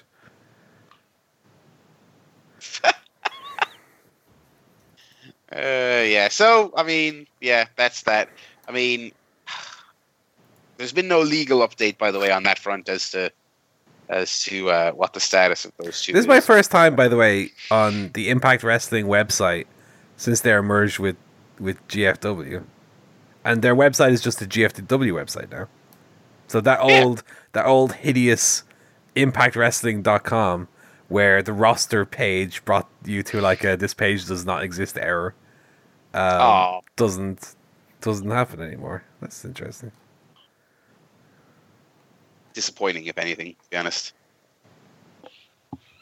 But what else we got in the news? Just the Progress stuff that was happening over the last few days. Oh, yeah. So basically, Progress ran shows in New York and Boston. Before we get to the Progress shows, there was a very unusual situation where British Strong Style worked some other indie in the New York area the night before, and Pete Dunne got split open with a belt shot from Darius Carter, who was his opponent, who a lot of people, including a lot of prominent indie wrestlers, took to Twitter to talk about what a useless shithead he is. To the level that it's not just a case of, something went wrong in a match, fuck this guy. Most people are more mature than that. It's quite evident that this man is not liked previous to this incident. So that was funny. But it was a pretty nasty cut. He seemed like he got fucked up pretty bad. To the level that WWE, I assume it was their call, I actually don't know, but one way or the other, Pete was not cleared to wrestle. Despite the fact that he was the headliner of both the shows. He was going to face Jack Gallagher, WWE star Jack Gallagher, for the Progress title in New York. So that threw a spanner in their works immediately. So that was unfortunate. Pete, by the way, I believe Pete is fine. He did a physical angle, he laid out Travis Banks, I believe, on the show. So it's not like he did nothing, but his cut was bad enough that they obviously did not want him to wrestle. So that was that. But the real controversy stemmed from the New York show in particular, seeming like it was drastically oversold by either a significant amount or depending on who you ask, double the legal amount allowed by the fire marshal. And it was a very, very hot August evening, and there were people passing out at the show, it seemed. And one person, I think near, in one of the first few rows, apparently released their bowels. I can confirm I was not at this show. I'm just saying, Just imagining Mr. Burns saying, "Release the bowels." But anyway. God. Is that why people fainted? Oh, God. Almighty. So anyway, there was reports that there was no air conditioning. There was reports that there was they ran out of water or they didn't have water. All kinds of stuff being talked about. This was, of course, a partnership with WWN, Gabe Sapolsky's company, who do not have a great track record for organizing a piss-up in a brewery. Couldn't organize a decade of the rosaries in a nunnery. So they were getting some flack. Progress were getting some flack. Not really much more to it, to be honest. I mean, the Progress, who are typically much better at dealing with situations like this, have not issued many statements. WWN, Gabe was just out there on Twitter going, "Oh yeah, great shows. Oh, what a weekend it's been for wrestling. Isn't it great, lads?" Not even addressing it. He spoke to David Bixenspan, who was giving him the business on Twitter, who posted the fire marshal statement on the building. They didn't issue a statement on the show, just the general guidelines for how many people can be in that building. And Gabe spoke to him. And one of the things Bixenspan said, that Gabe said, was that one of the women who passed out was a chemo patient, so it wasn't really the heat that caused her to pass out. And I was like, is this the worst defense that would ever be uttered in a courtroom? Because, so anyway, I mean, there's not really a story there. It was a shitty situation. They handled it badly. Welcome to wrestling. But they should count their lucky stars that no one was genuinely hospitalized for heat stroke or anything like that. I do not believe that they were. No. So that's the gist of it. All right. Speaking of indie wrestling, so Barry, do you want to tell us about your trip to OTT? Which, by the way, I haven't had a chance to watch, obviously, the on demand yet because I've been so busy. But how was the show? Was it as long as we thought it was going to be? Yes. I'll keep it short here on the show. So first of all, positives about the building. They had more bar staff and they did not run out of booze. Ooh. So that's two thumbs up there for that. The queue to get in was so unimpressive. I was genuinely worried. I was like, oh my God, did even 1,000 people show up to this? I was genuinely thinking that it had been a gigantic bomb. When we got in there, it was... I don't know if people were just running late or... there was two big matches in Dublin that day. There was an Irish football match and there was a Liverpool friendly in town. It was a crazy day, and it was a bank holiday weekend, so people are driving around. Traffic was crazy. I don't know if people were running late or what, but the queue... Remember the queue in April? The absolutely insane queue that was 1 kilometer long. There was none of that. It was just we showed up an hour before doors, which is usually for OTT, even at the Tivoli, an hour before doors. Queue is snaking all over the place, crazy amount of people. For this, we got there an hour before doors. It's maybe 100 people there, not a lot. And we were like, oh my God. And then when doors were opening, it was maybe a couple more hundred showed up. But I was like, this is really not that impressive. When bell time came, it was nearly completely full. There were little pockets in the very, very back, the corners of the general admission section. It looked like a grand total of about 60 or 70 seats in those corners were not filled, and a handful of empty seats on the floor. There was 2 or 3 empty seats in our section, 2 or 3 in that section, 2 or 3 in this section. generally speaking, it looked like they were within a stone's throw of selling out again. So I was very, very impressed with that, given the weekend that was in it, given the fact that, I mean, you and I talked about the lineup maybe not being as impressive as we would have hoped, but they did a great job of filling it up, and it's really, you know, it speaks to their strength as a promotion currently that they were able to get those people in there. So the show did go long. It started on time. What time was that? 7, I think it was. Okay. The Facebook event and the tickets and all that said 7 until 11, which is 4 hours, right? Which is you know, a good time for a super I saw event. they tweeted out like the day before. Someone had tweeted them asking. I think they were trying to organize like transport from Belfast or something. So like, what time is the show going to end? And they tweeted out approximately 11. Yeah, so I was completely vindicated in what I've said before, which is that if you are going to these National Stadium shows, have accommodation in Dublin. I spent a fucking stupid amount of money on one night in a hotel on my own. Kira didn't come with me for this time. And people were asking me, like, oh, that's crazy. I mean, was it worth it? I was like, well, yeah, kind of, because I wanted to go to this show, and my other option was either not go or go and just wander around Dublin until 6 a.m. when the buses start. You know, because of there was no way that show was going to finish in time for the last bus to Limerick. So they said 7 to 11. I think I deliberately got my phone out and showed the lads in the row.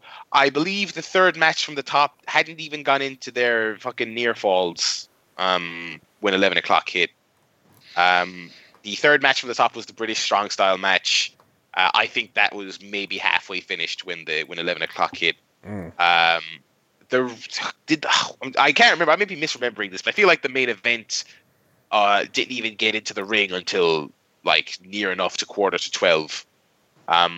Like it ran. I'm pretty sure it ran after at midnight. So it was crazy late show. About 4.5, closing in on 5 hours.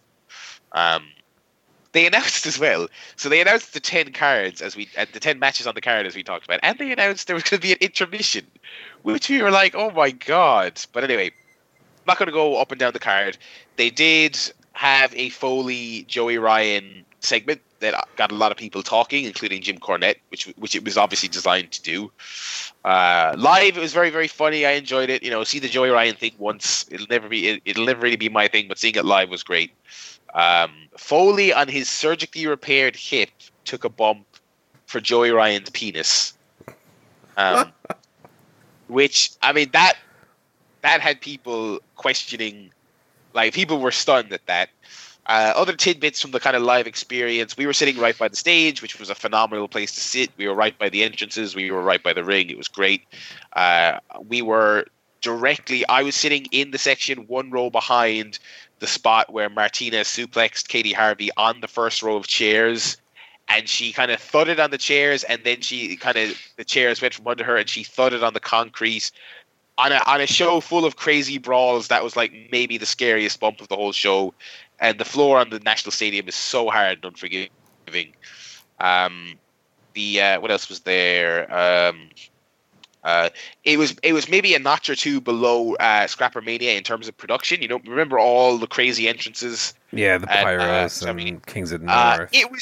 It really was a SummerSlam to WrestleMania-esque comparison. There was some stuff, there wasn't all the stuff. The Kings of the North got their pyro again, which was cool. Martina had an all-white tracksuit, which was cool. And then we got the glow sticks again. And Marty Skrull got his full entrance. But, they didn't go as over the top as they did for Scrap, which is fine. I mean, the production still looked phenomenal. It was a tremendous-looking building. The light show, the video screens, it all looked great. I'm not going to go running down the matches because it's 2 weeks old. I don't think people really need to know. But Haskins won, got a gigantic pop in the main event. Martina won, got a big pop. They announced 2 shows, one for September, one for December. September. By the way, September you were going. Is that correct, Paul? You're going to OTT? Yeah, we have stage tickets for that. Stage seats. So September is Will Ospreay returning to the Tivoli for the first time since December. El Ligero, the UK star, semi-regular. Actually, not even semi-regular. He's done a handful of matches in OTT. Mr. David Starr, who's a big US sensation, a big star in WXW as well. His match was announced. He's facing Jordan Devlin, which will probably be great. Devlin won his match, and here's a scoop for you. Devlin won a match, right? He said he was sick of being in the opener. Said he wanted a title shot, was sick, and he said he was sick of seeing imports in the main event fighting for the title, right? Which everyone cheered, even though everyone loved Marty Scurll on the show. That promo was cut from the video on demand. Oh, so that's funny. I don't know why, but everyone was talking about that coming out of the show. One thing I will say to OTT's credit, everyone was like going crazy talking about all the potential matches they had. Like most of us were expecting them to do David Starr versus Jordan at the next show because they're a natural for each other. But they were like, I wonder will they do Ospreay versus Ryan Smile? Will they do this? Will they do that? So that was a positive for them. They also announced the next National Stadium show, which will have the Young Bucks, Phoenix, Ray Phoenix of Lucha Underground fame. It will Will Ospreay again in December, coming back. Marty Scurll again. Ryan Smile also on the poster, and Mr. Cody Rhodes, the Ring of Honor World Champion. And let me tell you something. Some of us don't get the Cody Rhodes thing. He's kind of trying to push himself out there as this super worker, this indie megastar. Let me tell you, I might not get it. Me and my pals in my section, we don't. I don't dislike Cody, but I don't really get it. You know what I mean? I don't get it as a superstar. We were the only handful of people who didn't, because that fucker got the Road Warrior pop when his name, Cody Rhodes Warrior. No, legitimately, it was maybe a few notches below the Kenny Omega announcement pop in the Tivoli. And they even positioned him as such. He was the last name in the video package. After Young Bucks, after Will Ospreay, after Phoenix. I mean, and Phoenix and Pentagon are the two names people have been asking for a while. Very, very conspicuous by his absence is Pentagon, by the way. A lot of us were wondering what was up with that. Because they're a tag team now. They kind of go everywhere they go. Well, they might hold him out for the bump in the ticket sales. Yeah, I was thinking. That's the interesting thing about like Ricochet for WrestleRama. Yeah. They like to announce a big name on Twitter to get some Twitter buzz. Plus, also, they like to announce names in the Tivoli so they can get the big pop. September, October, November. They have. I wouldn't be surprised. I'm not saying I'm predicting or anything, but I wouldn't be surprised to see Pentagon announced. Yeah, someone at the show said that he had some travel woes recently, some passport issues. Oh. Nothing significant, but that he maybe had some snafus that are maybe affecting him. But I don't know. That's just scuttlebutt I heard. But yeah, they saved Cody till the end, and just absolute monster pop. So I would suspect that this one will be a hot seller. I will go out on a limb and I'll say this one will sell out in advance like Scrapper Mania did. Because Cody really is the hot ticket currently, and stateside he has made a difference for a lot of indies. Well, I am interested in going to this one, I'll say. Yeah, but this one has the Bucks, so it's like, What about Phoenix, Ospreay, yeah, Phoenix. I mean, I tell you what. I hope they get some interesting matches against some locals, or not even necessarily locals, but some UK guys. Put together some interesting matches. I don't want to see imports against imports. One match I will talk about from WrestleRama: Matt Sydal versus Ricochet. They had the crispest, most beautifully executed match on the card. As far as execution and telling a rock solid story, them and Devlin and Matt Cross in the opener, they were probably the two most best executed matches. Sydal and Ricochet, they had maybe the least reaction relative to the quality of the work. Like they were having this rock solid match and people just didn't care because it was two guys who, even though they're big stars, one of them has been in OTT once, the other one has never been here.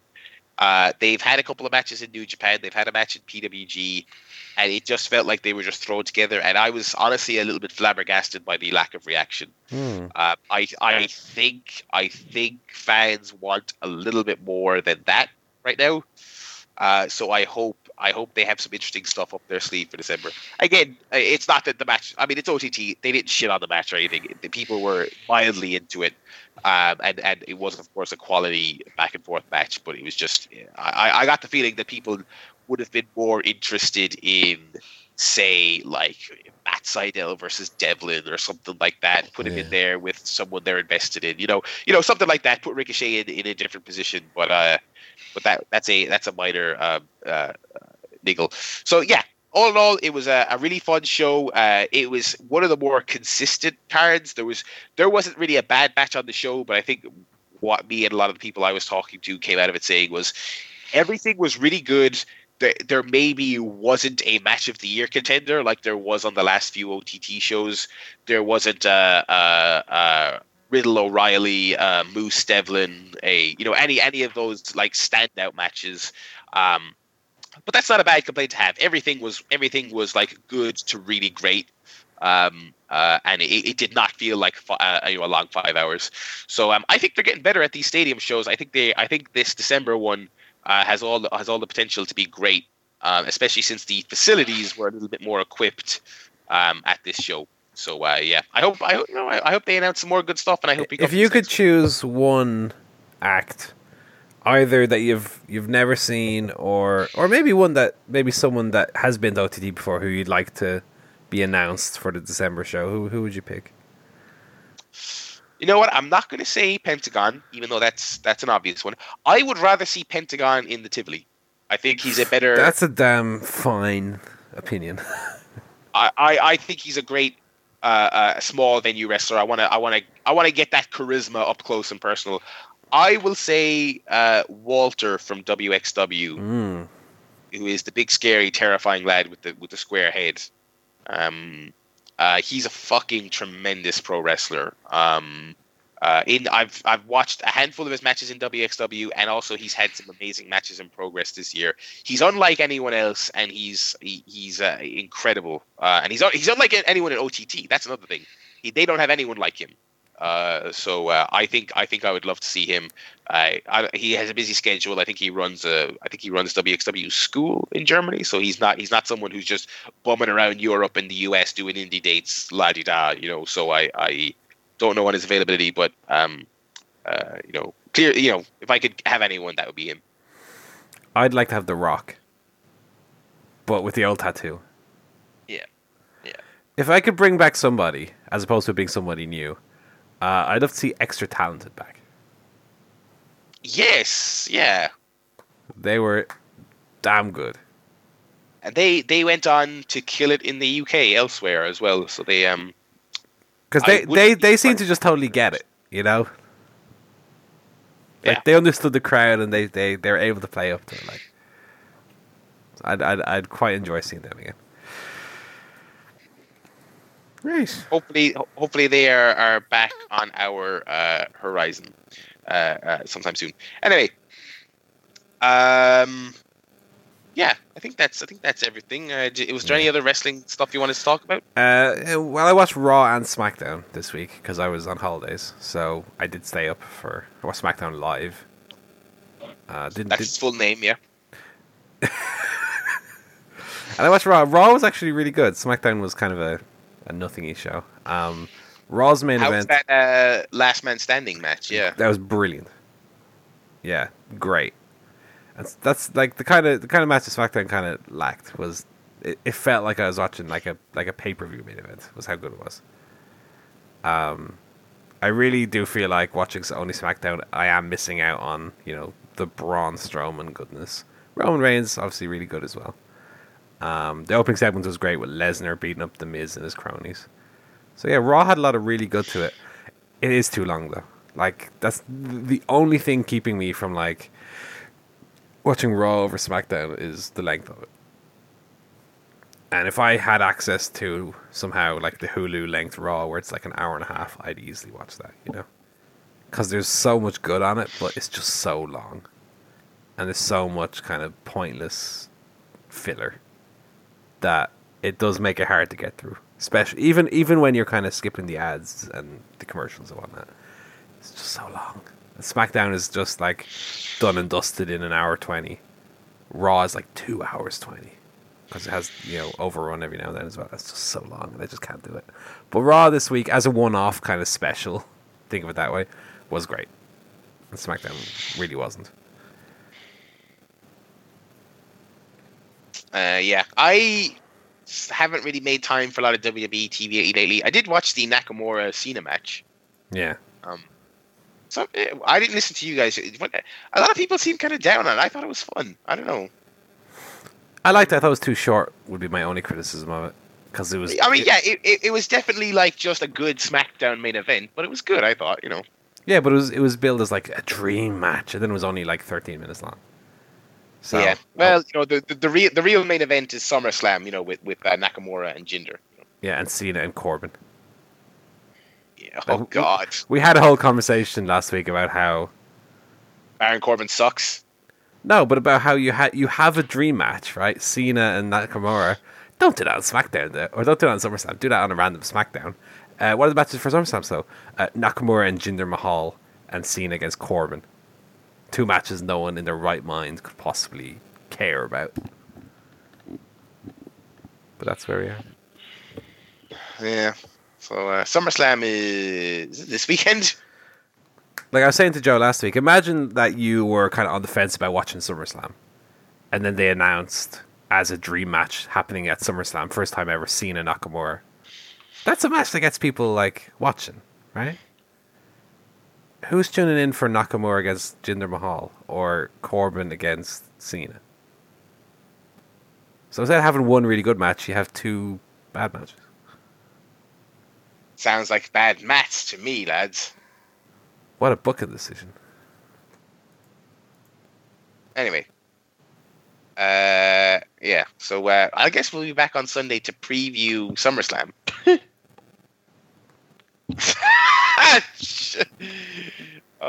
Looking forward to that. Yeah. But I might actually read the card. See what's coming up. What will be longer, OTT or SummerSlam? I think SummerSlam, if you include the pre-show, may have it.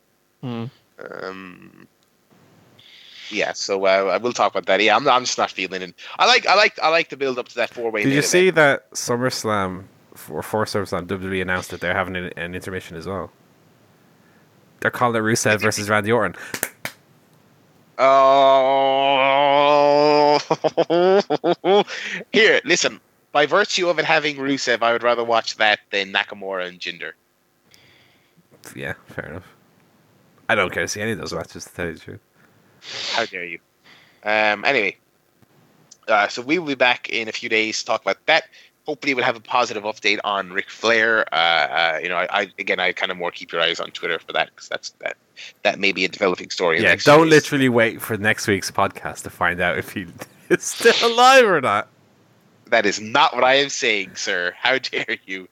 Anyway, yeah. So we'll be back in a few days. Also, next week's show, we'll be living in a world where we've all played a good Sonic game. All right then. So we'll be back next week with more of the usual fun and games. Until then, it is a goodbye from me, Barry Murphy. It is goodbye, Mr. Joe Towner. Goodbye, everybody. Goodbye, Mr. Paul Griffin. Goodbye.